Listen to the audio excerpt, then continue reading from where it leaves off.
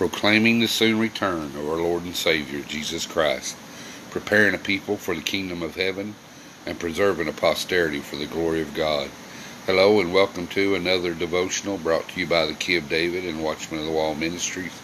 My name is Charles, and I hope this day finds you blessed. Today's devotion is called A Little Taste of Heaven. A foretaste is an advanced taste of realization. The Bible calls it an earnest, the earnest of our inheritance, according to Ephesians chapter 1, verse 14. It means to bring a taste of the whole before we have the whole. Our inheritance is Christ Himself, and the Holy Spirit brings us into His very presence as a foretaste of being received as His bride, enjoying everlasting love and communion with Him. Paul describes a people of God who are sealed with that Holy Spirit, according to Ephesians 1:13. This speaks of a people specially marked by the work of the Spirit. The Holy Spirit has produced in them a distinguishing mark, a glorious inner work, something supernatural that has changed them forever. They are not ordinary believers anymore. They are no longer of this world, since they have set their affections on things above and not on things of this earth. They are not moved by the world's events, rather they are unshakable. They are no longer lukewarm or half-hearted. Instead, their hearts cry out night and day, "Come quickly, Lord Jesus." What happened to them? What did the Holy Spirit do to these believers? What marked and sealed them forever as the Lord's possession? Simply this: the Holy Spirit gave them a foretaste of the glory of His presence. He came to them, rolled back heaven, and they experienced a supernatural manifestation of His exceeding greatness. He gives us a little heaven to go with the heaven that we live with, a wedding of our appetite.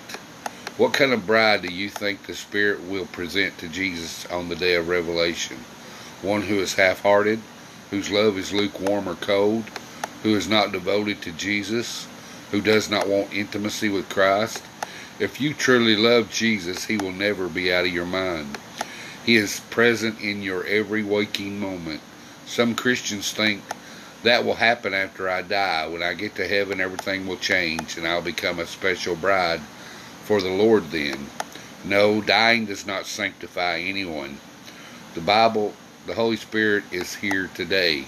He is alive and working in you to produce in you a passionate love for Christ on this side of death. Romans 8:26 describes one of the most powerful works of the Holy Spirit in the heart of the believer. Likewise, the Spirit also helps our infirmities, for we know not what we should pray as we ought, but the Spirit itself maketh intercession for us with groanings that cannot be uttered. The Greek word used for groaning here is a yearning, a longing for more of Christ. You can yearn after Jesus so much that you sit in His presence and nothing comes out but a deep groaning, something that cannot be uttered. It says, "Jesus, you are the only happiness there is in the world. I have tasted and seen that you are good, and I want all of you." This is the mark of one who is walking in the Spirit. He has an insatiable appetite for Jesus. Like Paul, he is anxious to depart and be with the Lord. Let us pray. Dear Heavenly Father, we thank You for this word. We thank You, God, that we can live in the here and now and hunger after You and thirst after You, and You promised that we should be filled. Help us, God, to have that hunger and thirst after righteousness. Help us to get to a place where nothing in this world matters as much as You, where there is nothing that we can desire in this life that compares to the desire that we have for You. Help us to awaken that in our hearts. Place it in our hearts. Lord, help us to become more like Jesus every day, to walk in the Spirit, to be controlled by the Spirit, to have communion with the Holy Ghost and with Christ through the Holy Ghost. We pray this in Jesus' name. Amen. We hope you've enjoyed today's devotion. Remember to follow us on Facebook, Instagram, and Twitter at Cry of the Watchman. The resources that we have available will be in the show notes of this devotional. It is the prayer of Key of David and Watchman of the Wall Ministries that everyone listening repents, for the kingdom of heaven is at hand.